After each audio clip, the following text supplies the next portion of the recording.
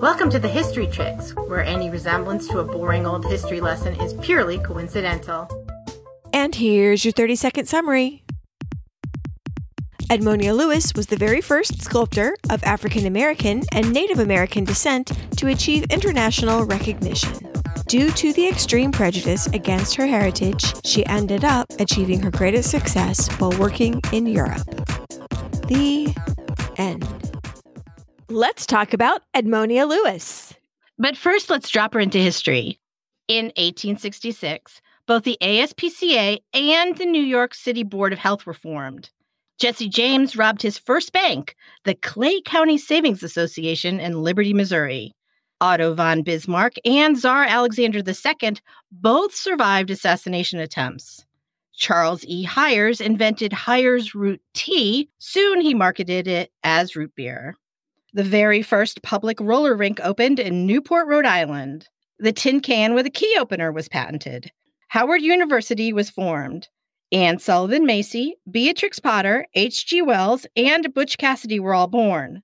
The Grande Dame of Champagne, Madame Cliquot, died.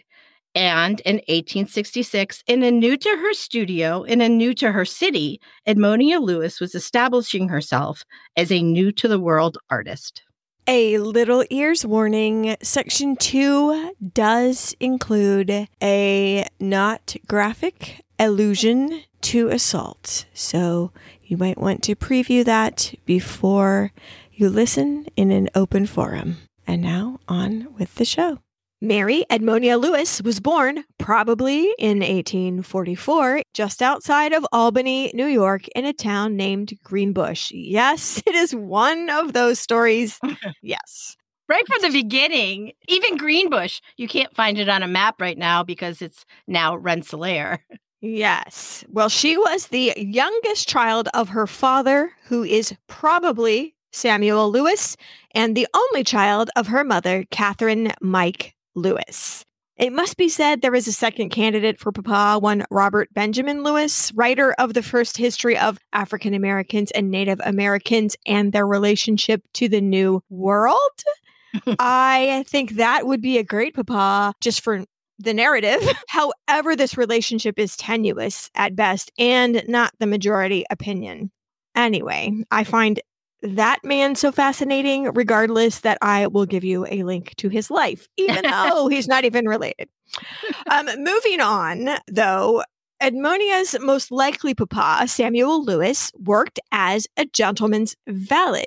Or would it actually be valet because Papa was of African and Haitian descent and likely had spoken French as a first language? Yes. He had been married before in Haiti and had a first wife and many children in Haiti and moved his family to the United States, where his first wife and the majority of his children died. I'm sorry to say. Haiti, and I think we've mentioned this before, I feel like we must have, had just in recent decades experienced a revolution, or we should say maybe a reckoning. First Spain, then France, had been kidnapping Africans and transporting them into slavery in the Caribbean to further the sugar trade. We in America always think slavery equals cotton, so thank you, Gone with the Wind, for that. But sugar had been the bad guy for centuries, to the point where transcendentalists in New England often did not consume sugar. For that very reason. They didn't use silk because there were little children working in the silk mills, and they didn't enjoy sugar because of the slave trade. So they were living their boycotts of one. I really admire that. Mm-hmm. Anyway, in Haiti, the enslaved people rose up and there was mass slaughter of their oppressors. The initial violence and just determined resistance of the Black population of Haiti made their name sort of feared among white populations all over the place. And so her dad, being a Haitian, kind of put a little different color on her ancestry. And as she often does, she altered her history to suit her audience, and she downplayed that aspect of her background almost to the point of invisibility. Mama Catherine was the daughter of an escaped enslaved man, and her mother was of mixed race, African American, and you'll see it a lot as Ojibwe. More likely, we would call them Chippewa. The Ojibwe people do not like that word. They actually prefer the term that they use, which is Anishinaabe Native Americans. And that means the original people. Mm-hmm. Mama Catherine had been born in Canada and may have lived on a tribal community early in her childhood, but they did not stay there because her parents were so mixed that they weren't necessarily as welcomed as they would have been had they been more indigenous blood running through their family lines. So they moved across the border up to Albany, New York, which isn't that far. And at some point, somehow, Catherine and Samuel met and married and settled near Greenbush, New York. Catherine was an artisan in and of herself. She created beaded moccasins and trinkets and sold them to tourists in the upstate New York area. But most of the family's story really is behind a veil of history. There are no records that were ever kept. The consensus seems to be that Mary's father died when she was about 3, and her mother died only a couple of years after that. This was a time period when a lot of waves of different diseases were just wielding their scythes through the Northeast. And Mary and her half-brother Samuel went to live with her mother's sisters with the Ojibwe, which, no, they were not his family in any way. Samuel, who was called by the tribe Sunrise, worked as a barber to help support himself from a very early age, from about the age of 12. He was a man of enterprise, even at a very early age. Wildfire, Mary's tribal name, helped her aunts, if you are Susan, to make handcrafts for the tourist trade, which they sold largely in the Niagara Falls area. Niagara Falls was the place to visit, a checkbox on any respectable traveler's bucket list, and the trade was brisk for their, quote, exotic souvenirs, moccasins, pincushions, baskets, even herbal medicine. I would think of Niagara Falls as kind of like a mid-century modern honeymoon destination, but the tourist trade in the area began as early as the 1820s with 40,000 visitors a year in the 1820s. So by the time Mary Wildfire got there, it was a booming area because the railroads were starting to come in, both from the Canadian and the United States side, bringing even more tourists. And in a twist of timing, I listened to the Office Ladies podcast where they're going like episode by episode. And literally this week they released Niagara Part 2, in which, spoiler alert, the show's real old, Jim and Pam get married on the Maid of the Mist at Niagara Falls. And, it's considered to be like, the most romantic place you can get to from Scranton, and it was very romantic. Your media is so much upscale than mine because I was catching up with The Bachelor. And this season, they went on The Maid of the Mist. Oh. Yeah. Well, anyway, so it's been, an icon of romance for well over 2 centuries now, which is weird because I am still thinking at some part of my head that it is 2020. But like we've passed that. Well, I have no idea what month it is either, so. You're fine. No, don't know the year, don't know the month. Just know about Edmonia right now. Wildfire learned to read and write from Jesuit priests who worked among the northern tribes, and she called them the Black Robes. These priests who are really into their mission is to be out in the world and doing practical things. So that's what they chose to do. And these priests traveled with them as they moved through Canada and upstate New York. So she already knew how to read and write. And most likely, this is the point where she is baptized into the Roman Catholic faith. The Jesuits are big on that.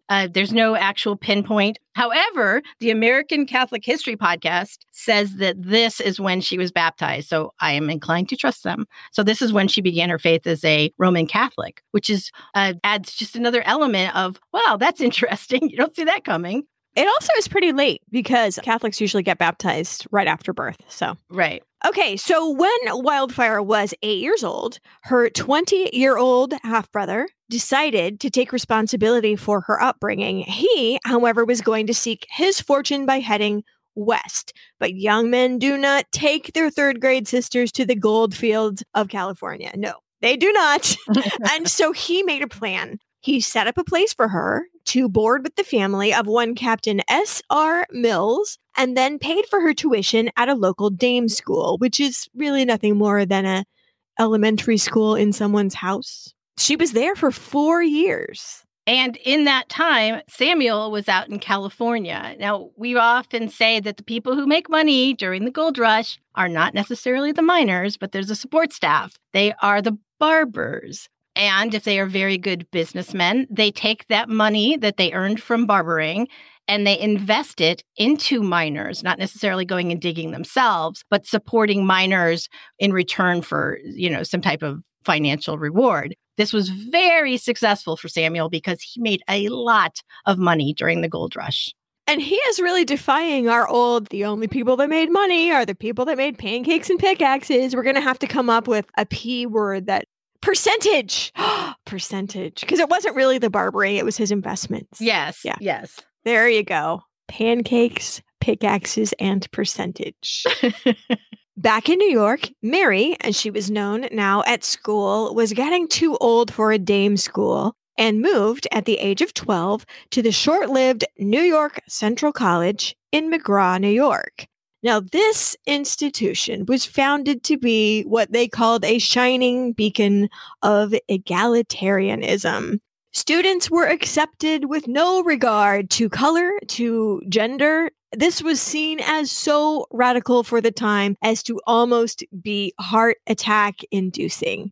I'm all for ideals, said the liberal population of the Northeast, but this is whack. This is way too much. This is so much utopia. I can't have it. Even the village where they established themselves, though, was so supportive of this school that they bid to have the school built there. They contributed finances to build a school in their town. So, yeah, it's really far out, but there's a lot of supporters, not just those setting up the school, but those in the area, too, which should have helped. Well, they were always fraught with financial difficulties, I think, due to the low tuition. It only cost $450 a year, and that's in current money at the high school level to go to school there. That's, what can you do for $450 a year here with regard to board, to food, to, lodging, even forget paying teachers or whatever. There was only 109 students. So you can do that math. It's not a lot of money. There was a lack of attention to fundraising, and although they did squeak through with money given to them by the New York State Legislature, the feeling in the Capitol was as follows. We'd better give this money to any mob that will raise this obnoxious edifice to the ground. Okay, well.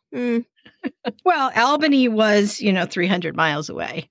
Here's something else that was coming. This was a sentiment that was just, here you got this little bubble. Yeah, this is really rock star cool right here. But then the whole outside, the whole donut, that wasn't the whole, thought the following. If things are suffered to go on at this rate, the whole region will be infected with abolitionism and the contagion of free speech will spread. Oh, heavens.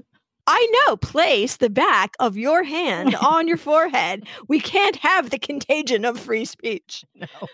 But while she was there, she did get an education. She studied the Bible from front to back. She learned arithmetic, Latin, French, grammar, and composition. And despite what she later claimed was, quote, they could do nothing with me because she said she was so wild, she got good grades at this school. She just, again, downplayed that later in life to have this image of her as this kind of wild child in her youth. She said, I was used to run free in the woods like my mother's people. Okay, number one, this was a really casual school for the time. The familiarity and spontaneity of classes was another shocking aspect of this school from the outside. Why are people sitting on the steps having class right now? Why? Some of the teachers were African American. There were students from Cuba, from Haiti, from West Africa, from Mexico, from local tribes of Native Americans, the sons and daughters of abolitionists, white abolitionists. It was just so crazy. Number two, Mary did get great grades even in conduct, which was always at 100%. So maybe they couldn't do anything with her, but she kind of did things for herself, you know? But this place was the focus of just famous names of the movements of the day. Frederick Douglass, Lucy Stone, Lucretia Mott, Amelia Bloomer, who was such an inspiration for, quote, reform dress at the institution that most of the female students wore reform dress, i.e. bloomers under shorter skirts. And I saw an article that said something like, I hope they continue to adopt these fashions even after they leave here. Spoiler alert, most of them did not. No. But this institution became a stop on every self-respecting reformer's tour of America. In its brief life of only 10 years open, Mary was there right at the only time it was ever there. You know what I mean? Yeah. Almost like it was there just for her. And, in some ways it was. It was one of only 2 schools in the country that would accept anybody, regardless of their heritage or their gender. It didn't matter. And for Mary, who was so mixed, it kind of was a perfect place for her to be. Now, at 15, her brother, Samuel, and some local abolitionist activists arranged for Mary to enroll in the #1 name in co-ed multiracial education in the country, off far from home, though, to Oberlin, Ohio, where she attended the Oberlin Academy Prep School, which was basically the high school attached to Oberlin College. And her isolation, I just want us to think about this for a second. She has not had any family life since the age of 8. Mm-hmm. She never went home for any school holidays. She just stayed around, took extra lessons. And I have a neighbor who was sent to boarding school at 8, and he genuinely, and he's in his 50s, has never forgiven his parents for that. Never.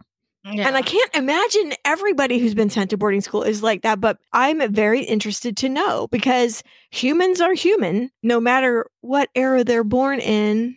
Right. I don't know what, her parents weren't around to be mad at, and the only person that she could target was her brother, who was out west working his fanny off, to support her. Well, I'm not saying she had to target anyone with anger, but she had to be lonesome and bereft.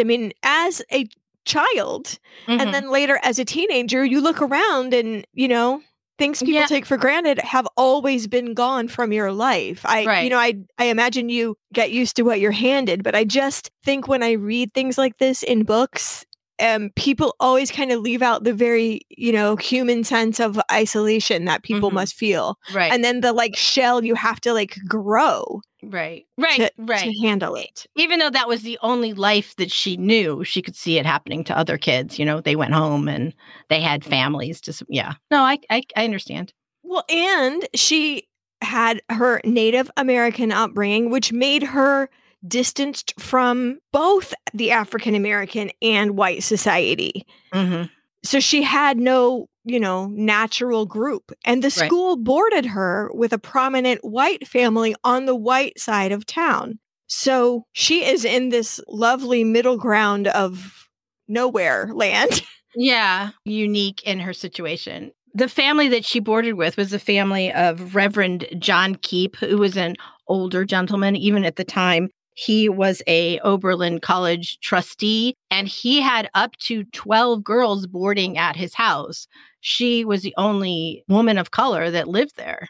Now, while the school did accept women, they didn't educate them exactly the same. The women would attend the young ladies' preparatory department first, and then graduate into the young ladies' department. So they had a separate path of education than any of the men there did. This is what you got.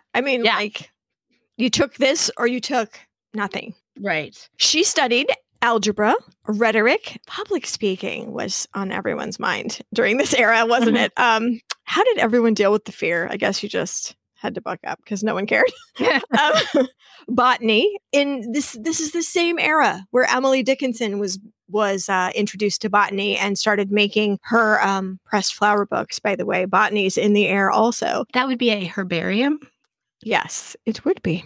Literature, languages, and religion, of course. It was a rigorous and thorough education of its kind. I will tell you, in a stroke of irony, that Mary was kicked out of her geometry class because she couldn't seem to fathom it and they didn't want her to fail and they moved her over to algebra. I'm like, the irony for someone who is later famous for her three-dimensional figures. Right. I'm just saying. Hilarious. There you go.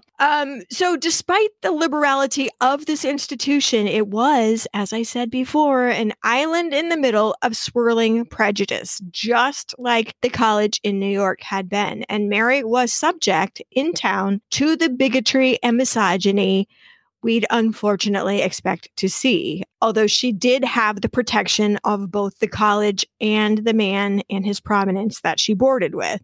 So it wasn't this ideal floating upon clouds everywhere. She did have to hear it. Right. He respected her. I mean, it wasn't like he was just tolerating her. She was well liked on campus. So she had a lot of allies when she was on campus. And unlike the other school that she had attended to, Oberlin was built on donated land. So that town had nothing to do with it. They had nothing in there except, stink eyes looking at the school thinking, oh, great, what's going to happen up there? Just you wait. That's right. Basically, Oberlin is Portlandia. If you know what I mean. Like, it's just this ideal location kind of in the middle of an otherwise conventional place. Mm-hmm. At 17, Mary graduated to Oberlin College, which is on the same land with different buildings, similar to the way the elementary, middle, and high schools are in your town, Miss Susan. They are. Is there a college at the end? There is not. Oh, there's a football field. Well, there you go. That's America. That's right. Although she stayed with the same family, didn't move locations, her financial circumstances had really changed because of Samuel's financial situation. And since he had hit it big, he made certain that his sister had the finest clothes. He gave her gifts of jewelry and a generous allowance. Which is nice when you are around your friends and can be comfortable, but not so great when you're walking through town and, people think, why is she wearing that? Yeah. The evil people. Mary asked friends and teachers to begin to call her Edmonia, which was her middle name. And so we will begin to call her Edmonia. She had drawing lessons as far back as the New York College, and art wasn't necessarily so popular of a course of study there at Oberlin, who were more serious-minded. In fact, this was their mission statement for, as you recall, Susan said, the Young Ladies Program of Study, and I quote, "We give young ladies the thorough mental discipline and a special training which will qualify them for teaching and other duties of their sphere," i.e. motherhood, which was too saucy to talk about out loud. Motherhood. Which isn't entirely that far off from what, Emily Dickinson's Mount Holyoke was hoping to turn their women into. Yeah. But Edmonia was drawn to art. Oh my gosh, you did not. I didn't mean to, actually. Yes, you did. Oh, yes, you did. And showed serious talent, I will tell you. So that's what she decided to pursue. And I just want to tell you that no less a luminary than Frederick Douglass himself admired her work, but advised her she'd better go east if she wanted to get more training, because Oberlin was not it.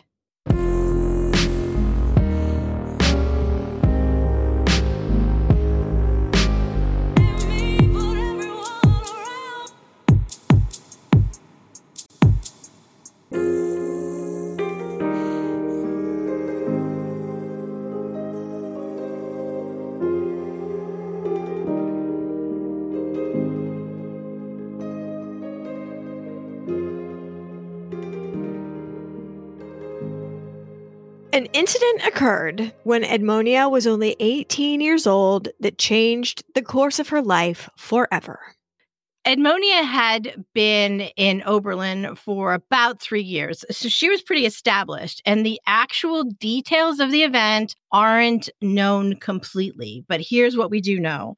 Edmonia and 2 fellow boarders had plans to go sleigh riding with some gentlemen callers on this fine, snowy winter day. But before they went, they had a glass of mulled wine, Glühwein, Glog.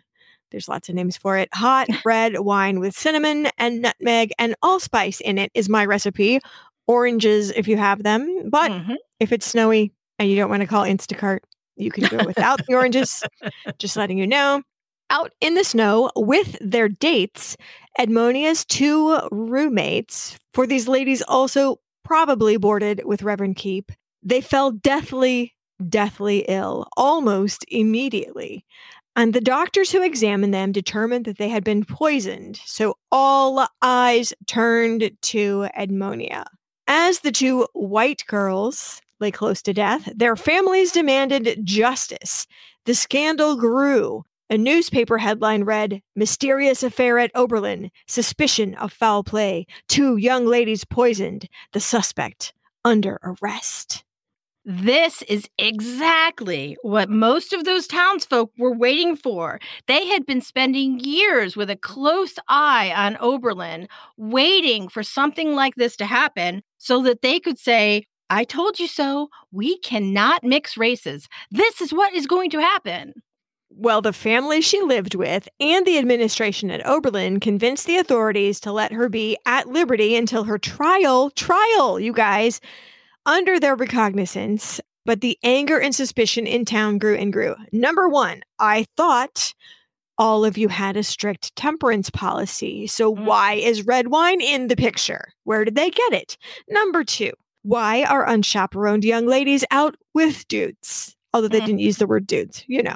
Yeah. Number 3, the poison in question was reputed to be cantharides, also known as Spanish fly, a reputed/known aphrodisiac. It's the makings of a modern true crime podcast. It has sexual intrigue and illicit substances and defying of cultural norms, and I can't find anyone who asserts or denies that it was Spanish fly or that they were purposely poisoned. I had a hard time imagining where, if that was Spanish fly, she would have gotten it. And I had an easy time imagining that if I had not had a life of hot mulled wine, I might have had 2 mugs of it and then thrown up. Well, but would you have been sick for days and days? I just want to tell you that was in use as a medicinal. Yeah, and it was used by the Marquis de Sade as a form of torture and death. So its medicinal use may have in fact killed George Washington. The more you know. But probably it was the fact that they had bled him until he only had 60% of his blood left. That would be another candidate for his death. Direct line to death right there. Yeah. Okay, so if you were a young woman caught on a sleigh ride that you weren't supposed to be on, and you were already throwing up, and that the attention was drawn away from what you had done and was suddenly placed on someone else, you would maybe throw that person even farther under the bus by exaggerating your illness for even longer. Just milking it. I don't know what happened. Maybe I've listened to too many true crime podcasts and I can imagine it happening that way, but I don't know. It just seems so likely. Yeah, I just don't know what spice. I even looked up, could it have been fake cinnamon cassia, which in large doses is poisonous? Like, right. What? Spanish fly seems like a very targeted thing. Yeah. For the press, but whatever. It's one of those words you could just it's kind of like Spanish fly. Oh, it was Spanish fly, Let's print that. There's a headline.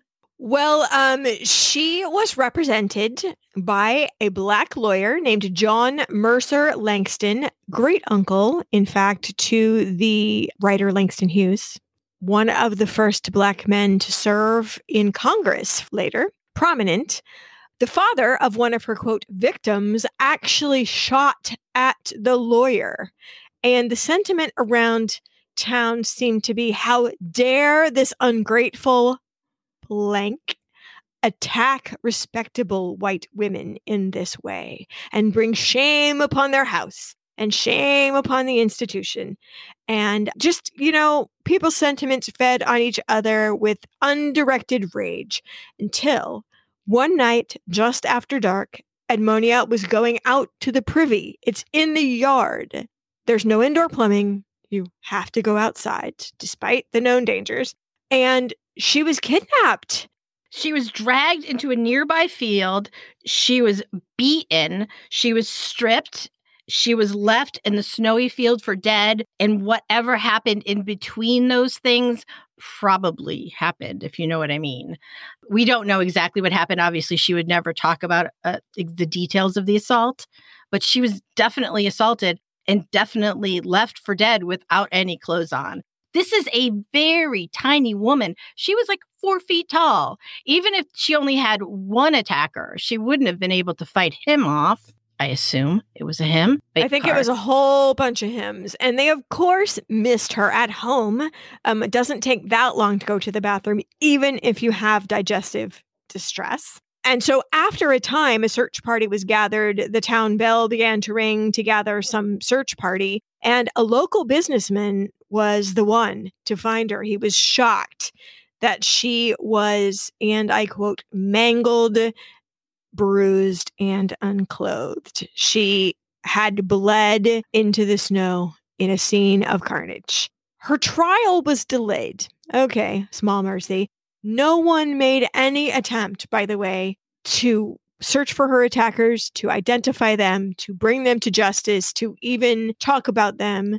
Her broken collarbone was explained in the press as an ice skating incident. She had to be carried into the courtroom for her trial and won her case largely because her lawyer asked the court, "Where's the proof of poisoning? You have samples of the contents of these women's stomachs anywhere? Let's have that. Let's investigate that. How can you prove it was Spanish fly? How can you prove there was evil intent, Let alone, how could you prove that it was Edmonia who administered it? Correct. And they had nothing. They had no proof. And charges were dropped. And her name was officially cleared. But anyone who had been angry about the case before was still angry. Her presence at Oberlin was causing a lot of friction for the institution and for the town. Edmonia tried to get back to life as normal, going to classes and pouring herself into her art. The earliest drawing that has been found of hers was created about this time, and it is beautiful. It's a drawing of Urania, the daughter of Zeus, and it's based on a statue, and it is lovely. And she created that about this time, but she couldn't get away from the reputation that she had not earned, but had clung to her. Almost exactly a year later, Edmonia was accused of stealing some art supplies from a professor. And although her name was cleared from that accusation also, in fact, I think I read that they may have actually found the misplaced items in question, her innocence didn't matter. The situation was difficult, and the director of the ladies program at Oberlin did not allow her to register for her last semester. She is one semester from graduation and has been prevented from getting a degree from Oberlin. On that advice from Frederick Douglass, she decided that she was going to leave Ohio, and with her brother's financial and emotional support, she first went to New York and then moved on to Boston, trying to pursue a career as an artist. Abolitionist friends back at Oberlin wrote letters of introduction for her to a man named William Lloyd Garrison, publisher of The Liberator, ardent abolitionist, staunch early proponent of women's rights. We may have mentioned his name during our Elizabeth Cady Stanton episode because she was impressed at him. He had been invited to a conference where the conference refused to seat the women delegates. And he said, "They don't sit, I don't sit." And he didn't participate. And she really noticed that, Elizabeth Cady Stanton did. So that's that guy. He is willing to be a stone in people's shoe, and he doesn't care, Mm-hmm. He was sort of the gateway to the club. Now, this was a club that she was a adjacent member of already. Remember, she's gone to schools that were founded by abolitionists for her whole life. So she is already part of the abolitionist community in some ways. So gaining entry wasn't as difficult as if she had just been, walking in off the street. Yes. Well, she was taken up by a few abolitionist women as well as Mr. Garrison. I'm sorry to say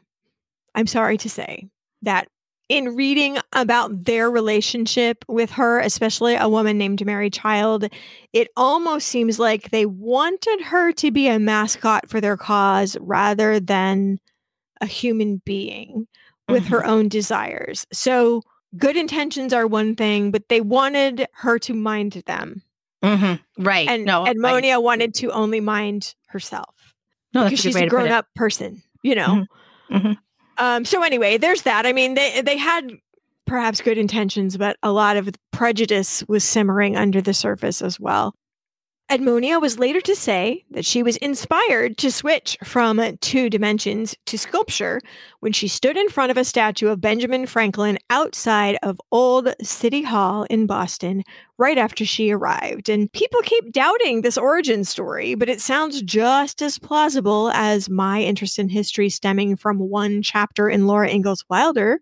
Yes, it absolutely does. Although I believe that the article that came from kind of was painting her to be this almost illiterate, very poor young lady who looked at Benjamin Franklin with awe and wanted to become a sculptor so she could create a man just like him, Oh, okay, I see what you're saying. Yeah, I don't know that was something that she actually said, or if it was just something that she actually allowed, because a lot of I don't want to say the program, but a lot of the way that she was being treated in the abolitionist press, she was getting a lot of it, was as, a figurehead in some ways. And however they portrayed her, she said, fine, publicity is publicity, say whatever you want.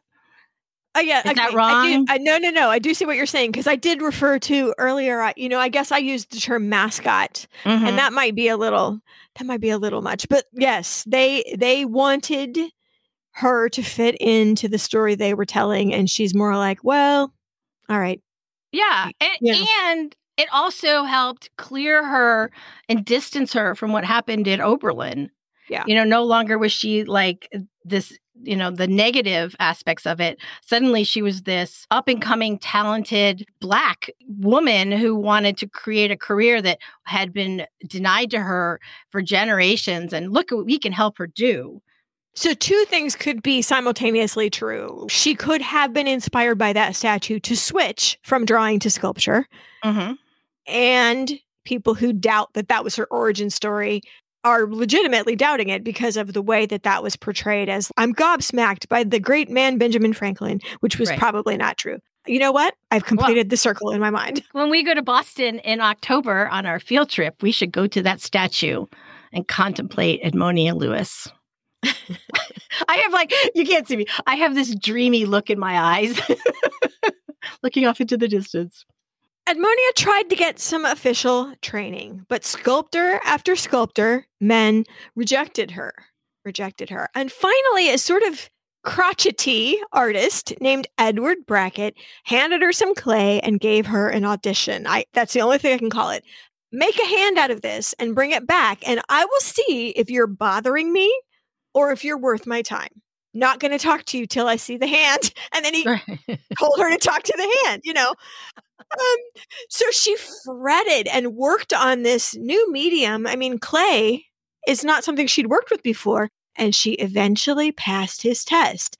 He showed her how to do portrait medallions, which is basically like halfway to 3D. It's like 2.5D. It's flat on the back, rounded on the front, suitable for sale to the middle class market, pieces of art. And he allowed her to copy his work, his 3D work in this format, and also to borrow photographs to work from. And he taught her how to make her own tools, something that would be very important in this career. And he gave her some marketing advice. Create work of people who are famous and in the news, and you'll sell it. Right. He even set her up with some studio space. No, they did not stay best friends forever. They had some falling out, probably on the same lines as do what I say, no thank you, but thanks for your help. That kind of thing. Like he was already on the edge of like, why are people talking to me anyway? So, I mean, I wouldn't read too much into the fact that they had a big falling out, but Edmonia broke through with a piece she sculpted to memorialize a fallen local hero who was the son of two powerful abolitionists. He was a white man who had accepted the command over the famous 54th Massachusetts, a quote, colored regiment, which included the two sons of Frederick Douglass among them. They were only the second such regiment, and people love to read about their heroism in battle. This man, Robert Shaw, when he was killed in action, it sent a shockwave through the city. No less than Currier and Ives saw fit to create a lithograph immortalizing his death. Edmonia had seen young Colonel Shaw and his regiment marching out to fight in that fateful battle, and he'd actually fought against the United States government for equal pay for his soldiers, and ultimately was buried with his men. The Confederates who had killed him thought that was like hilarious to put a white man in a mass grave with a bunch of, quote, colored soldiers. But his parents thought, you know what? That is actually a fitting place for our son, and he would be honored to be there. It turned on them, sort of. And Edmonia, following the advice of her curmudgeonly mentor, was inspired to create a bust of this man, a bust of Colonel Shaw.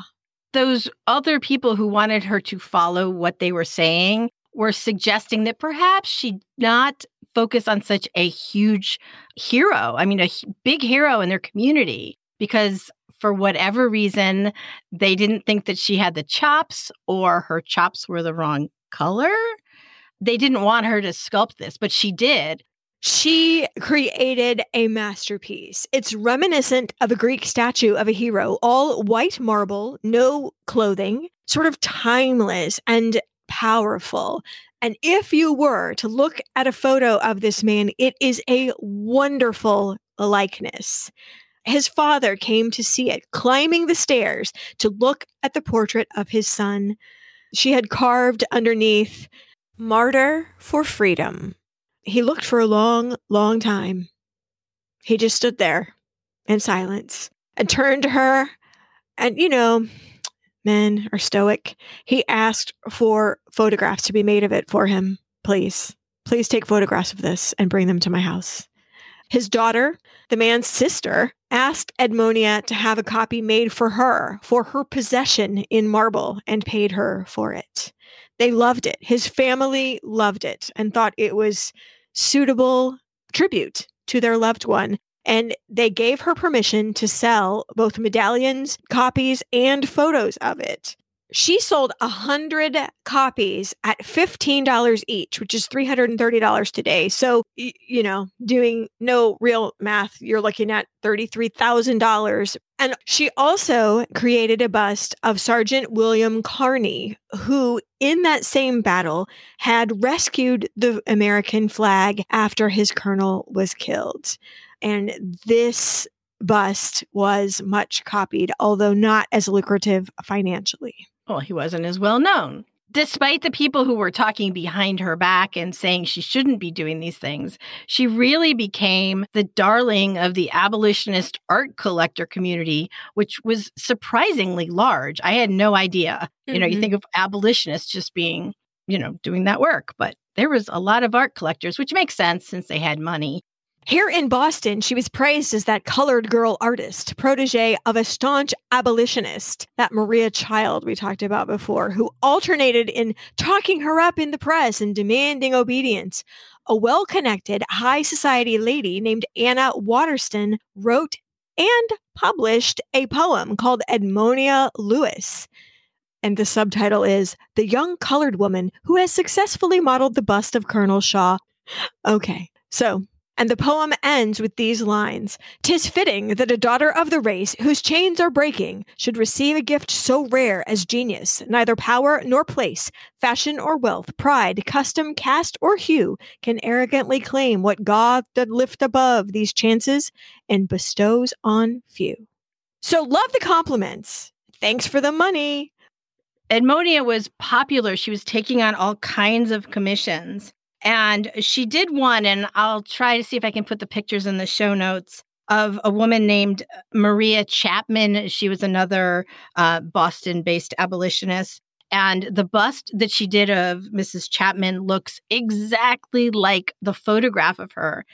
And yet, when Maria Childs saw this statue, she wrote to a friend, quote, "It's taken from life, is a tolerable likeness with her refined beauty left out." Meow. Edmonia not only could look at a person's photograph and pull out the elements that would make a statue look exactly like them. She could see what the person looked like in its base elements. She could also see the base elements of what was happening to her. She was getting all this praise, but she knew the truth. She said, quote, "Some praise me because I'm a colored girl, and I don't want that kind of praise. I'd rather you point out my defects, for that will teach me something."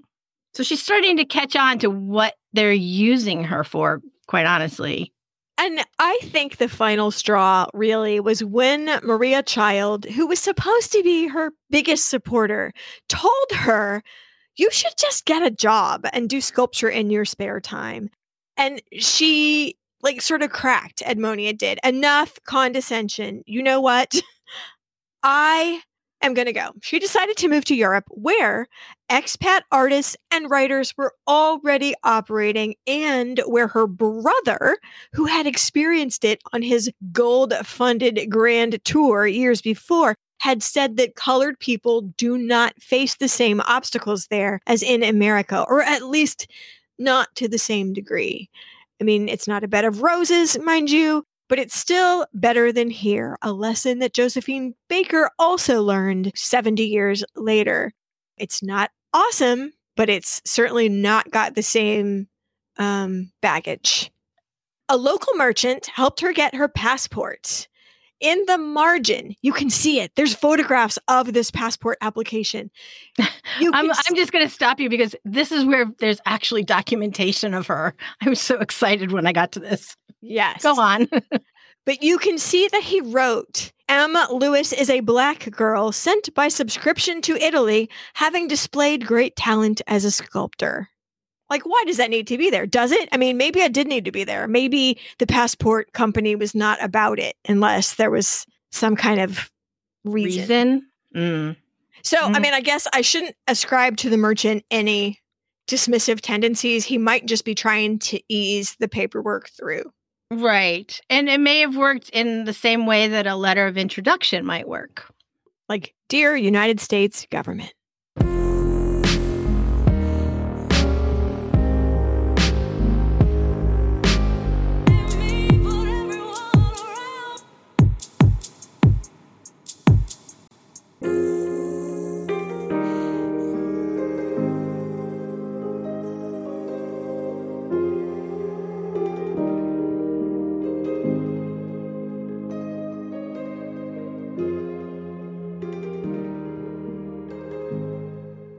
Well, Edmonia had an entire sheaf of letters of introduction to prominent people all over Europe. She made time to see the cities of London and Paris. In Florence, she was taken under the wings of famous male sculptors who took the time to help her with technique and practicalities like, and I quote, "get the money up front for any commission in marble."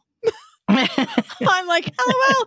But these are super famous guys in America who took the time to help her willingly, unlike her first mentor, who was really, I just don't know who I would even make him like.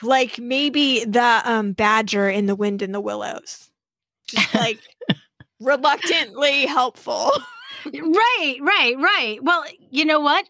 would she have learned more if someone had been just super guiding to her? Or would she seems like someone who likes to learn things her way. So if he just like said, here, try this, and she worked her own way out, would be more fitting for her, given her personality, I think. Well, we're talking about a 21-year-old woman here. A 21-year-old woman of mixed race who has just done a grand tour of Europe. By herself. Again, we don't know because she never kept a diary. Were there friends? Were there correspondents that she poured her heart out to? Perhaps her brother, would be it. But we just don't know. And I hope she had someone. I hope she did. Because, people are people and you need connection, but we just don't know. She moved on to Rome, home of sculpture, source of marble, magnet for writers like Harriet Beecher Stowe and Nathaniel Hawthorne and William Makepeace Thackeray, writer of Vanity Fair, George Eliot, who is a lady that we have not yet covered. Henry James wrote, "Here I am in the eternal city. At last, I live." And Edmonia might have thought the same thing, having been almost immediately folded into this salon of women artists. And in Rome and Italy in general, she was close to the source of marble. Carrara marble is from the Florence area. So she's close to the source of her materials, and she's enveloped into this community. This is a great place for her to be. Henry James wrote of this group of women. He called them that strange sisterhood of American lady sculptors. Henry James also wrote patronizingly, if I must say, one of the sisterhood was a negress whose color, picturesquely contrasting with that of her material, was the pleading agent of her fame. Bye, Henry James. Don't like you. I think she kind of got her own dig on the society that she came from when she said, quote, "I was practically driven to Rome in order to obtain the opportunities for art culture and to find the social atmosphere where I was not constantly reminded of my color. The land of liberty had no room for a colored sculptor." And then Henry James tried to go over there and bring it on over there too, and she wasn't going to have it. Well, yeah, it really wasn't all pasta and Prosecco in Italy. We think of it as that dreamy situation. People are people, and this was also the Victorian era. Edmonia was there. She knew that she was always going to be a student. She always had to keep learning.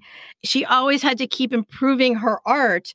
But as a sculptor, she would need to know anatomy, and opportunities for her to learn anatomy were limited. She couldn't go to art classes with nude models. She didn't have the connections to get into medical schools, to go look at cadavers, something. So what she did was copy the masters, which was a pretty common method of sculpting. You kind of like on American Idol, you take a classic song and you kind of tweak it just enough to make it your own. And that's what she was doing with some of her sculptures. The one I'm thinking of is Moses, done by Michelangelo, which was very famous and quite lovely. But that's how she had to learn anatomy. Well, even now, people sketch in art galleries. It's not like she was doing something that's forbidden or whack or anything. No. And then she was selling them, though. Oh. Don't get me wrong. It wasn't just like a practice sculpture. But I think if people will buy it, then that's fine. They know you're not purporting that it is the work of Michelangelo. Right. No, not at all. Yeah. Like I said, you just American Idol it. Yeah. Okay, so obviously I watch all the trash TV. Her main mentor in this sisterhood of artists was a sculptor named Hattie Hosmer, who one day we should cover. She was an athlete. She was an adventurer. She was a studier of anatomy, whose rich papa actually got her into a medical school to study such things as muscles and ligaments and movement. She was a sculptor of large-scale neoclassical works in marble. She got Edmonia a studio near hers, a studio that actually used to belong to a renowned famous sculptor. It's kind of like, ooh, let's have the ambiance and perhaps his ghost will be here. She introduced Edmonia to everyone who was anyone, basically lent her good name in the service of Edmonia's career. Another thing that Edmonia learned because of her new mentor friend, Hattie Hosmer, was that in Italy, a lot of times the final sculpture, because the sculpture is made, there's an idea, okay? And then there's a sketch, and then they make it out of clay. And then that is a prototype. And from that final prototype, the marble is carved. But that final step, the carving of the marble, is often done by skilled Italian artisans in Rome. But Hattie Hosmer had been accused of not doing her own work because she hired these artisans, just like most of the male sculptors in the area. So Edmonia wanted to skip that part, just be above board as possible. So she was one of the few sculptors who actually chiseled her own marble. She did the whole step herself because she wanted it to be known that this was all her own work. Yeah, she didn't want to be accused of being nothing but a PR front for abolitionists here in Europe also. She began where she started, with portrait heads, including the likes of Abraham Lincoln, but really leveled up to level 10 with a grouping called Freedwoman and Her Child, and only a few years later produced Forever Free, which depicted two enslaved people wearing broken chains. And I do not understand how people see in this three-dimensional way. I think do you have it or you don't? Oh, no, I agree. I can't. When you look at statues that look like fabric and you're like, that's rock, how do you do that? I don't have those brain cells. Well, so she worked in marble and also sculpted in clay here at first. She made at least two versions at first in clay of Hagar from, let's see, you might remember Hagar in the Bible as an enslaved Egyptian woman who bore her master's son and then was banished into the desert with her child. It's not an awesome story. And Edmonia said, and I quote, "I have a strong sympathy for all women who have struggled and suffered." She also created numerous smaller pieces to sell to visitors who liked to pop by on their own grand tours. Artist studios were so hot right now. So bohemian. Everyone loved to see her in her mannish dress. She had was famous for a red beret hat and a purple velvet jacket. I myself have a set of purple velvet jackets. And yeah, I know. I've been on the TV in my purple velvet jacket. But anyway, so she'd worn blowers at school. This wasn't new. Remember, she'd worn mannish dress at school. Yeah. Well, her studio was so popular that it was in the tour books, like the guidebooks that said you need to visit, the Parthenon and all this stuff. You also need to visit Edmonia Lewis's studio at the Palazzo Barberini, Yeah, she was featured in a famous series of books called Murray's Handbooks for Travelers that people would buy before they set off on their grand tour. And can you believe that her studio was included there? That's amazing. Yeah. Well, and then she could sell pieces to people who came in, but she could also take the more lucrative commissions of people who came in. So yes, she's doing sculptures of women of color. She's also doing a lot of sculptures of Indigenous women. She began a series of major works inspired by Longfellow's epic poem, The Song of Hiawatha, which I can tell you, my Grandma Roth and her fellow students were required to memorize large portions of and recite in school. I would be willing to bet, though I haven't looked it up, that it was in one of the McGuffey readers. So many people of that generation can, recite large portions of that. The way that everyone in my era can sing you the preamble to the Constitution because of Schoolhouse Rock. The Song of Hiawatha was like a cultural touchstone all across America. Everyone knew this poem. Now, she's following the advice she got a long time ago before she had made that bust of Shaw. Find something that's in the zeitgeist. and roll with that, and that will sell. And that's exactly what she did. I mean, for years and years, children could say, by the shores of Gitchigumi, by the shining big seawater, it's a problematic work, ladies and gentlemen. If you were to go back and read it, it is super sanitized. The noble savages and kind of, how we were talking about how the railroad finally got to Niagara Falls and that's why everybody was coming there. Well, the railroad was expanding across the West and sort of ruining up the last of the mythology. Everyone assumed that Native Americans would now be over. That whole mythology, in the past, these people used to live here and they used to blah, blah, blah. And they're so romantic, but they saw their ways and came to Jesus in the end. I mean, literally, that's the end of this thing. It's not over, but that was like what was in the air. Mm-hmm. And that's why that became so popular, the whole romance of the past. So she, Edmonia, sculpted Hiawatha and his love, Minnehaha. She had several works. One was called The Marriage of Hiawatha, and also The Old Arrow Maker and His Daughter, all of which featured Native American figures sculpted in marble. It's super radical. Not unprecedented, but very radical. The man himself, Mr. Longfellow, came to Rome. And I am angry that none of her friends in the sisterhood bothered to introduce her. That makes me feel angry. So here she is skulking around at receptions, sketching him on the DL and going back to work on a sculpture of him in clay based on her lightning sketches, which is a talent I also wish I had, lightning sketches. There's a guy that does TikToks where he sits across from people on the subway and in the distance of a subway ride, he captures them to the life. And I'm sure that's what Edmonia was doing, but just their faces when they are handed their drawings, because this man doesn't keep them.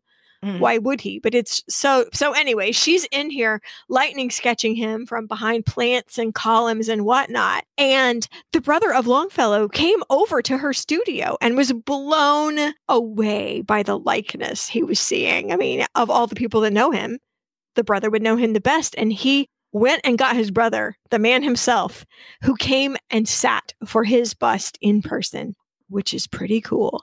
And guess what was surrounding him in the studio? Hiawatha, Minnehaha, and other friends sculpted in marble. How weird is that? Like, you show up to a studio and this woman has immortalized your characters. And they're sitting around in front of you. It's sort of cool. I also am so mad, though, about the friends who didn't think to introduce her. They were kind of keeping her at arm's length. Your friend is into him. Right. How is this not coming up? I don't know. I feel like they're letting her down a little bit. And it makes me think she was kind of on the fringes, on the outside looking in of that sisterhood. As much as we like to say, the sisterhood of sculptors, right. They can't be bothered. Right. I wonder how much professional jealousy played a part in that. They knew she was working on all these pieces based on his work. So they knew how good they were. They knew how they were going to sell. So if she got a hold of the man himself, what could possibly happen? They're looking out for their own careers too. I guess that's true. That's kind of selfish though, but I guess I get that motivation. But when word of these Longfellow-based statuary leaked out in the press, and I want to quote, "There have been no happier illustrations of Longfellow's most original poem that were ever made than these." So, she's transcended the mean girls anyway, and she's making it for herself. Edmonia welcomed visitors and journalists, even though she knew they were drawn to her by the novelty of her heritage. It's like, bummer, but a good hook. She thought, use what you have.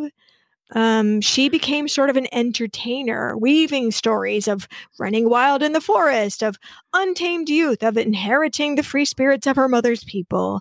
Well, yeah, she was branding herself. And that's what makes it a little hard for historians to go back, because there's a lot of embroidery. So she also worked in embroidery. Here's a little brush with a former subject that I can't prove happened. except for real estate records, but whatever. Louisa May Alcott and her sister May, who became Amy in the books, stayed at a house on the same street as Edmonia's studio at the same time. Did they go by? Dang it. Who knows? I hope so. Come on. They had to have. I mean, they're from Boston. They ran in the same, circles. Well, who did go by? The composer, Franz Liszt, and a whole other group of notables. Her star kept rising and rising. She was getting art shows. She was getting commissions. And some of her commissions were equal in $22 to nearly $1 million to sculpt, not Hiawatha, but to sculpt these people who wanted to hire her services. Despite all of her work, though, Edmonia seemed to be in relatively constant debt. Marble was expensive, and Edmonia didn't always heed the warnings about getting a patron to front her on the marble, Plaster you can have on credit. Clay, no problem. Because, if you don't pay, I can just smash it with my fist, and redo. So it was a little bit of a house of cards. Another notable stepped in to save her financially, kind of at the last minute. John Patrick Crichton Stewart, the third Marquess of Bute, who swooped in and made several large purchases and saved her bacon. She was also selling to art buyers in the United States. She had made several trips to deliver sculptures or get commissions over the years. It was she left on a one-way ticket, but she had to keep going back because that's where a huge segment of her customer base was in the United States. She had been known also to sculpt people who hadn't made a commission and to kind of show up. I mean, that's not literally, but kind of show up with the work saying, hey, would you like to buy this beautiful sculpture that looks just like you? She was marketing. Yeah. She was always hustling, always hustling. So the coverage of Edmonia and of her work was ramping up on both sides of the ocean. Though I will say the focus was still on her heritage, even from Frederick Douglass, who said, 10 years have passed, and the half-Indian maiden has gained a reputation which many artists might envy, but has not, we trust, reached the highest round of the ladder, which it has been her good fortune to climb. She is now revisiting her native land, bringing with her some of the works of her chisel. He also says, we are aware that in Italy, Miss Lewis has enjoyed some advantages on account of the accident of her complexion, has met encouragement where she would not had she been white. I don't know. Hattie Hosmer was white and she was pretty popular. Well, he said, we know this was the case in Boston, but we are still painfully aware that she has suffered many discouragements at the hand of her own fellow countrymen and women. What she needs is the assistance of her own race, the patronage, the favorable mention of colored members of Congress when appropriations for artistic purposes are afoot. She could certainly not execute worse effigies than some of the statues that are supposed to adorn our Capitol. Well, okay. I started out angry, but I actually kind of like that. Yeah. Although a fluent talker when the theme is such to arouse her enthusiasm, she has something of the habitual quietude and stoicism of the Indian race, said a article. She has a trace of the sadness of both races in her manner, despite her assured artistic success. So she does come back to America to exhibit and sell copies from now on. For a while, she came back yearly, and then it kind of went, further and further apart. She sat while she was in Chicago for photographs that were called carte visite. Can't buy a statue, not in your budget, don't wish to pack something so heavy in your trunk. Here's an economical and light souvenir. She was an early proponent of exiting through the gift shop. But that's why we can see so many photos of her today. We won't go into every trip. It was wheeling, dealing, feasting, and fundraising because she had a major project on deck. America was about to have its 100th birthday. And as a celebration, it was going to hold its first World's Fair in Philadelphia. The 1876 Centennial Exposition in Philadelphia. Where have we heard this? what other statue is there? The Statue of Liberty, her hand and her torch. Which had you exiting through the gift shop. That's funny. Literally. That you brought that up. Yeah. So Bartholdi could only get Lady Liberty's torch there, but Edmonia got a whole woman, and not just any woman. She got Cleopatra there. Edmonia went to history to get a model for Cleopatra. She went to the museums and looked at coins of the time with Cleopatra's image on them to see what she looked like. And she sculpted out of marble a 5.5 foot tall sculpture, which, remember, is 1.5 foot taller than she is, called The Death of Cleopatra. And it's Cleopatra regally sitting on her throne, holding the snake still, but in the moment that she died. So her head just kind of lolled backwards just a little bit. That's the moment that she decided to sculpt. That's what she wanted to capture. And not her dead already with her hand on the floor, but her dying regally in that very moment. And also her drapage was kind of showing a little nipple, which... Do we have to say that? That's pretty common for Cleopatra. If you look at any Death of Cleopatra, there is boobies everywhere. That's true. Well, that did cause quite a sensation, though, to have that exposed at the exposition. It took her 4 years to create the statue. It was 3,000 pounds of marble that she brought over to Philadelphia. People were amazed at the lifelike and very human expression of pain on the great queen's face. The feeling of movement, the feeling of the poison just having taken hold of her. Her hand hadn't even been able to relax yet to let go of the snake that had killed her. It's almost like a photographic representation of a second in time.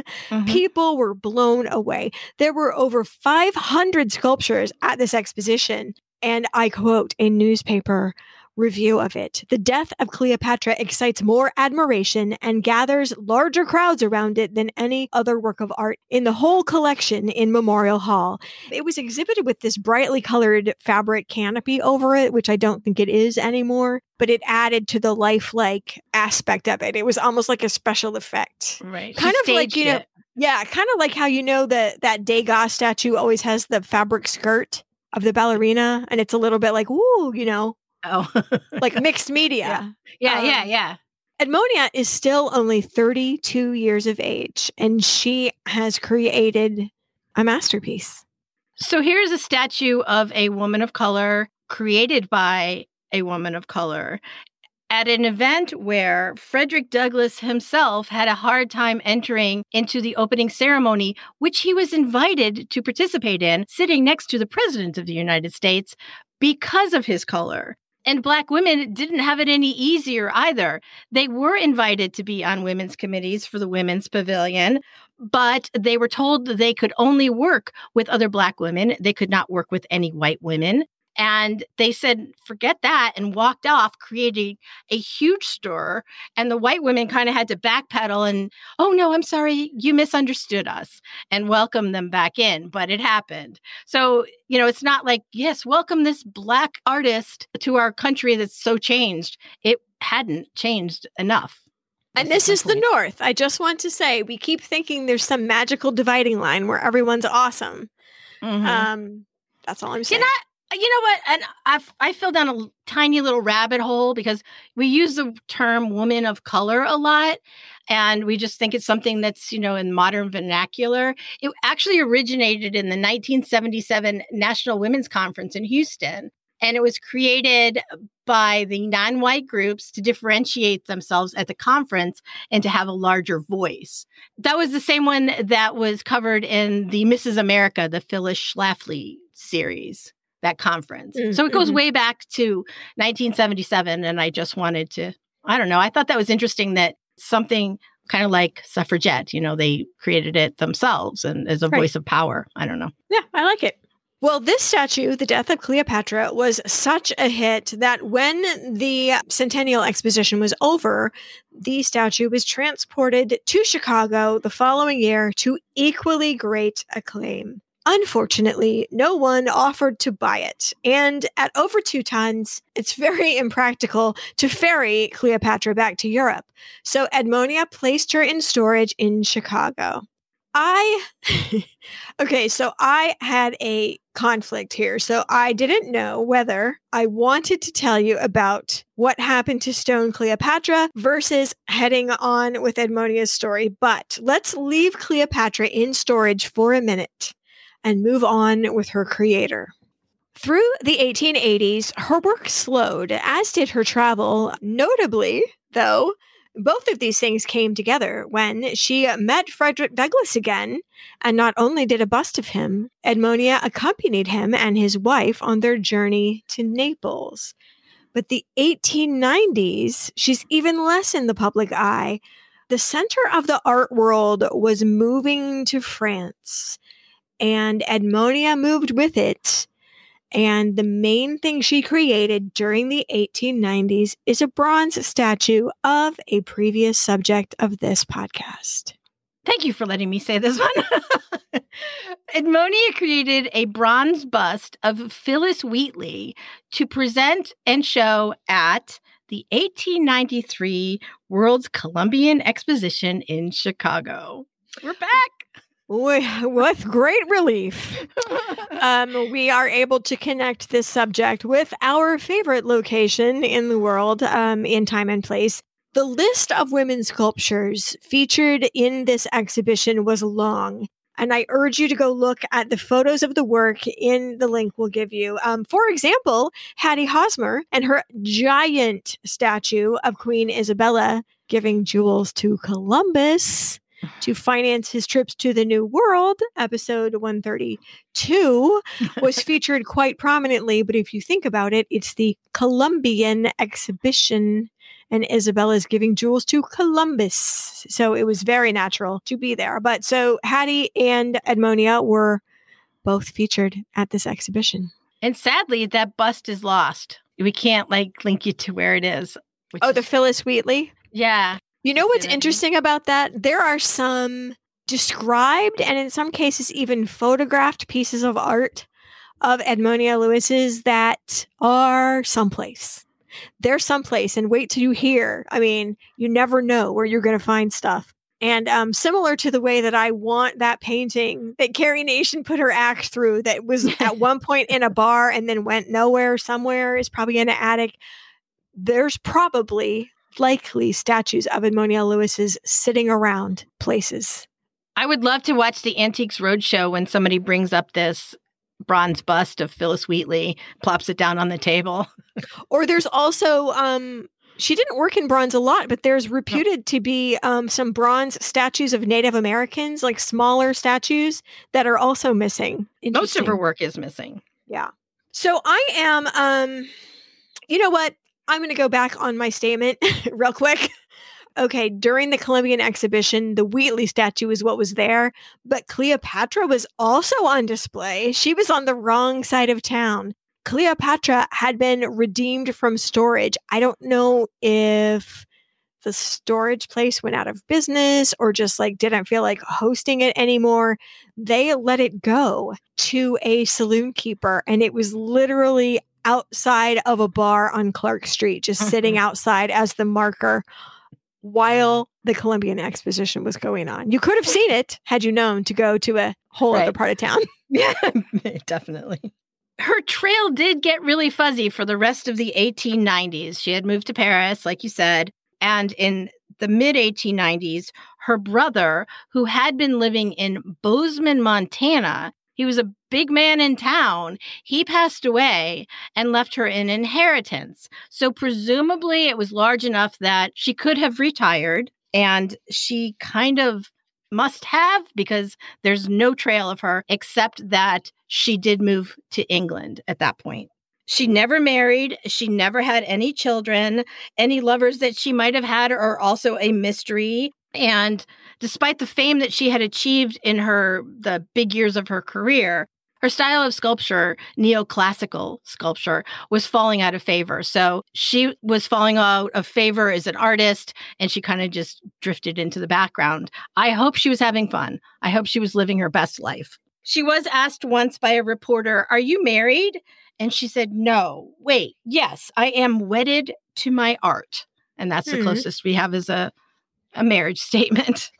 Well, at the age of 63, she checked herself into the Hammersmith Infirmary in London, writing down her details as Mary Lewis, age 42, shaving 21 years off her age, where she died on September 17th, 1907, purportedly of Bright's disease. She was buried with a simple marker at St. Mary's Roman Catholic Cemetery in Kensal Green in London. In her will, where she had listed herself as a spinster sculptor, she left everything to the parish priest. So there was no heirs to give it to, so she gave it to this church. And just like our friend Emily Dickinson, after she died, there was a whole other drama that surrounded her work as it was in the world. So things got strange for Old Stone Cleopatra in the years after her creator's death.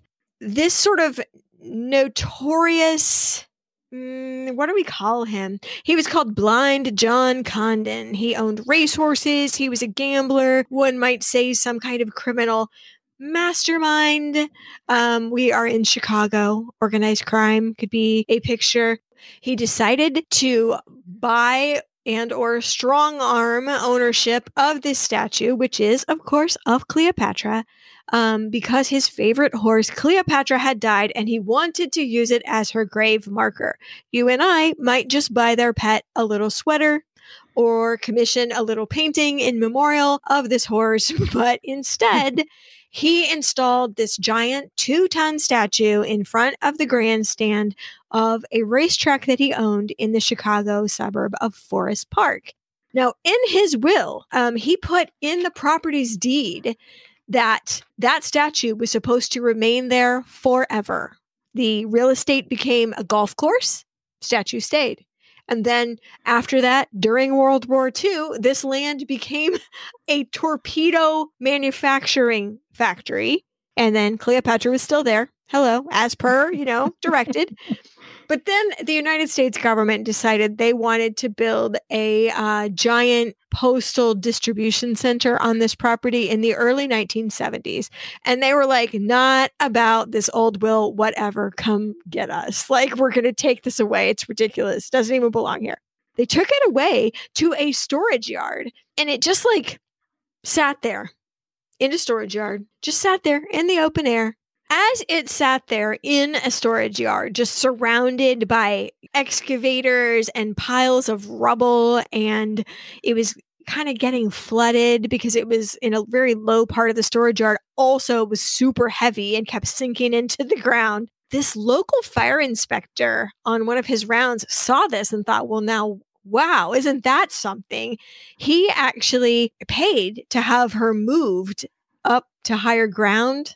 Well, at least I don't have anywhere to put it. She was like a white ghost out there, he said. And he had it moved to higher ground. And brace yourself for this. He and his son's Boy Scout troop painted it so it would look decent until somebody came along who'd know better what should be done for her.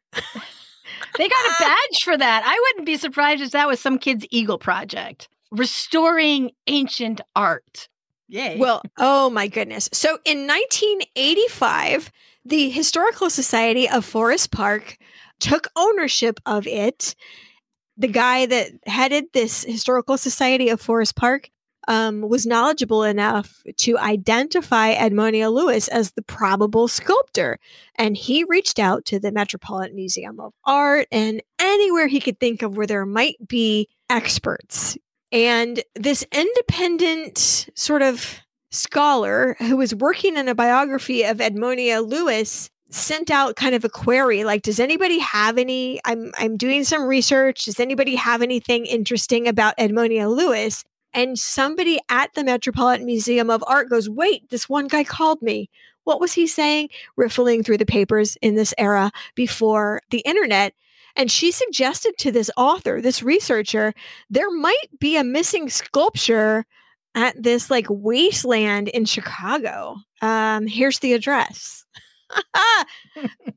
This story just gets crazy. This author is named Marilyn Richardson. And Marilyn Richardson got on a plane and went to Forest Park and met with the Historical Society. She was taken to a storeroom at a mall where there is the death of Cleopatra, the most revered piece of art from the Centennial Exposition of 1876, the prime example of sculpture for America's 100th birthday, was sitting there surrounded by the mall's Christmas decorations, old cans of paint, sale banners were draped across her. She was covered in the Boy Scout paint.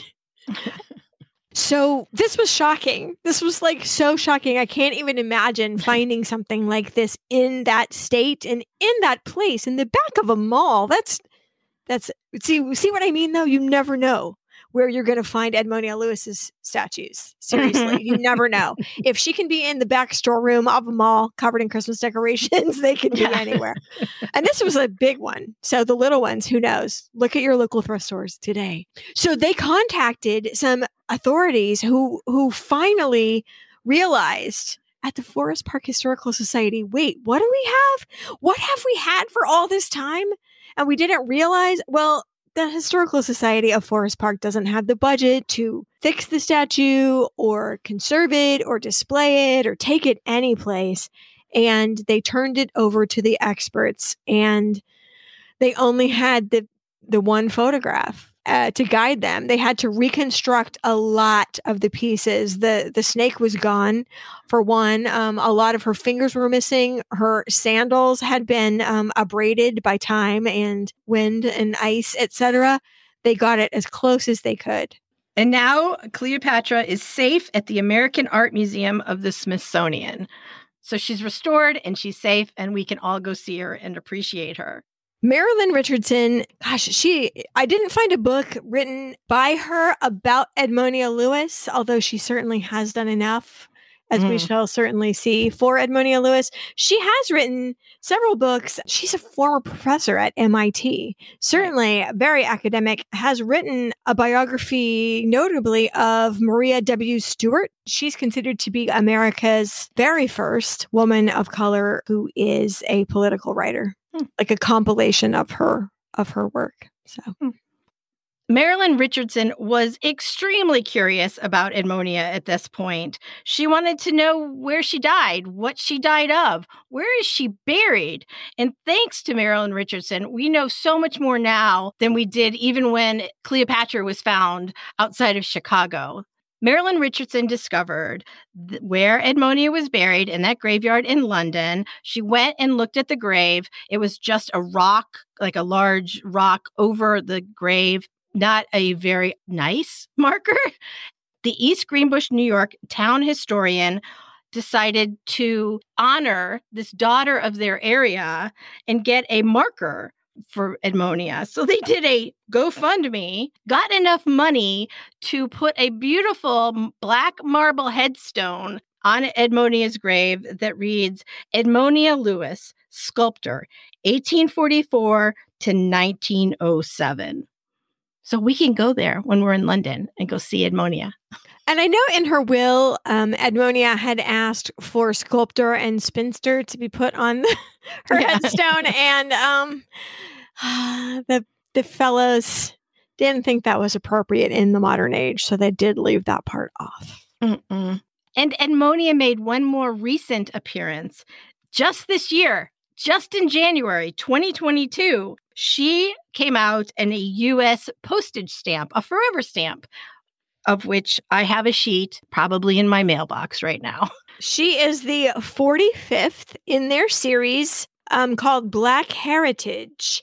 And this is what is written on the Postal Service website about it. As the first African-American and Native American sculptor to earn international recognition, Edmonia Lewis challenged social barriers and assumptions about artists in mid-19th century America. That's their 30-second summary. Yeah.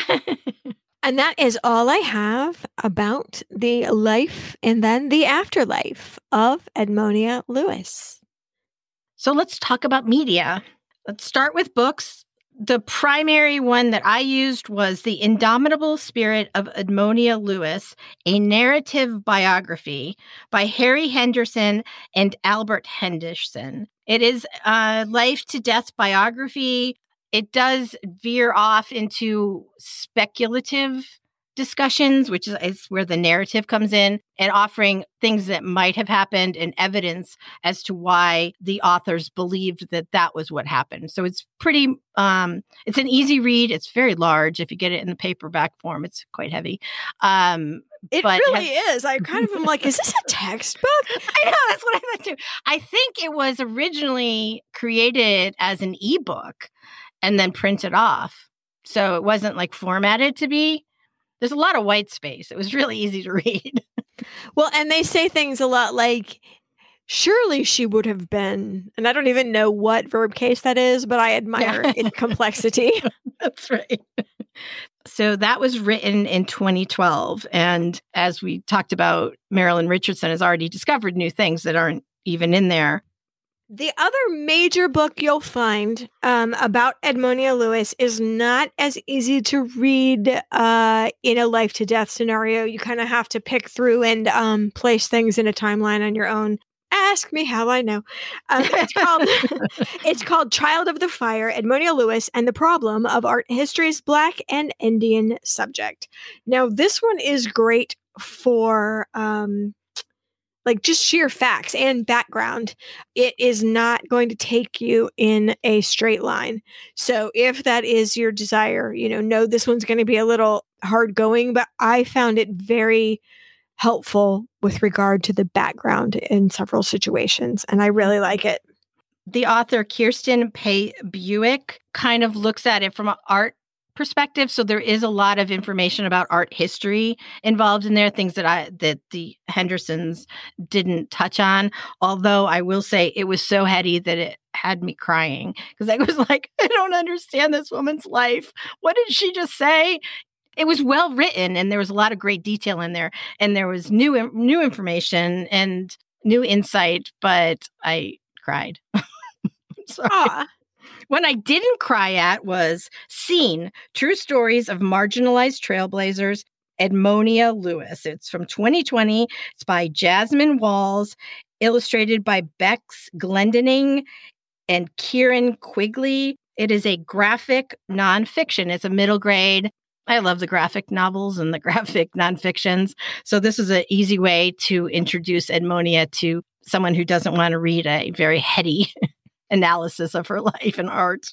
And I would like to recommend for all ages, even though Edmonia Lewis is only a very, very small part of this book, Good Night Stories for Rebel Girls, Immigrant Women Who Changed the World by Elena Favilli. It even has Anna Wintour in it, Carmen Miranda, Rihanna. I mean, it's very up to date. Mm-hmm. It has its own little bookmark, and I have to tell you, this book smells real good, and I don't know why that's important to me. I keep smelling this book. I know why it's important. I get it. I really do. It's like, it's got pre-old library smell already. It's really good, and I also really like it for, normal reasons too. One other book that I read that I'm going to note, it's called Stone Mirrors, The Sculpture and Silence of Edmonia Lewis by Janine Atkins. It's from 2017. It is a verse novel. This was a new one to me, specifically per Kirkus Reviews.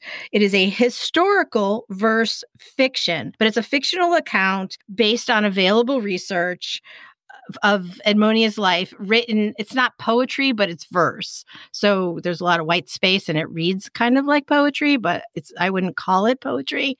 And I read it last because I wanted to make sure that I had her story in my head, because some of these things they're conceptual rather than actual, she did this and she did that.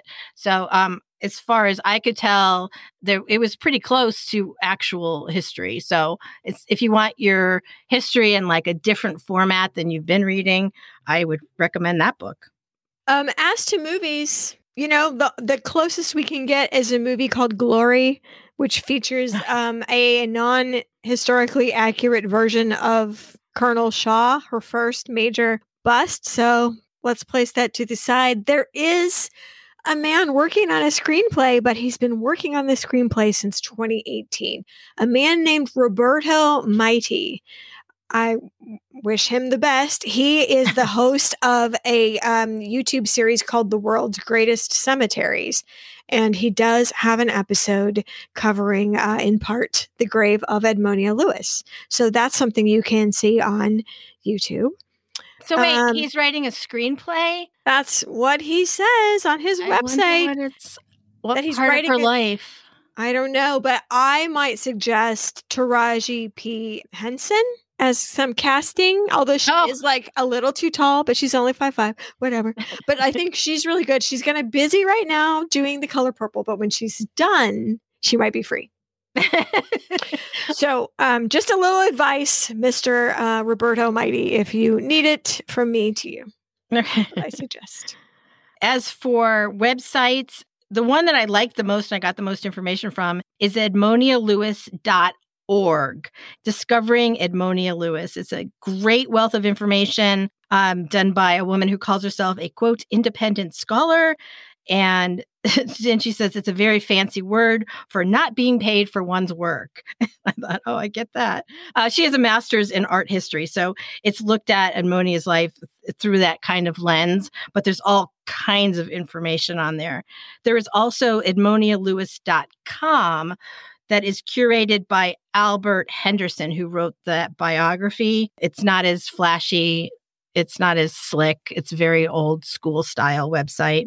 And I was so excited about this. I was like researching and like, I need information about what Edmonia's trips to the United States were like. I wanted to get an insight on that. And I stumbled across this article written on the website, Queens of Queen City. It's an article about Edmonia's connections to that particular city, which is Cincinnati. It's focusing on one visit there, but in so much detail, talking about the parties she went to and how she marketed the sculpture she was selling at the time called The Veiled Bride of Spring. But what made me so excited about this is the website of our friend Sean Andrews. You know Sean, right? Yeah, I was so excited. And I broke our vow and I sent him a message. I'm like, oh my gosh, I just ran across your awesome article. I'll link you up to it, not just because he's awesome, because it's a very detailed, excellent account of one of her trips to the United States. I have promised to give you links about the women sculptors at the 1893 Columbian Exhibition. So I will give you that. Also, if you would like to learn more, and I highly advise that you do, about her lawyer, John Mercer Langston, I will link you to a biography of him. Also, since Edmonia Lewis's timeline seemed confusing, there's actually literally a timeline at edmonialewis.com. It's one of their pages, and I found it very, very helpful to flip back and forth to that. Mm-hmm. Also a little background on New York Central College, which is one of the most interesting schools I've ever come across. Oh, yeah. That's a good one. I don't have anything else. That will do it. Thanks for listening. Bye. If you liked what you heard today, please tell a friend or leave a review for us on Apple Podcasts. Visit thehistorychicks.com to see our back catalog. We have many episodes for every occasion. Over the course of our 11 years, we have covered so many ladies, both famous and not so famous. Don't forget to check out our Pinterest boards. We have links and photos to accompany each and every episode we have produced. The song in the middle is Flummoxed by Harper Active. Use flummoxed in a sentence today. And the song at the end is The In Between by Anton Cosmo.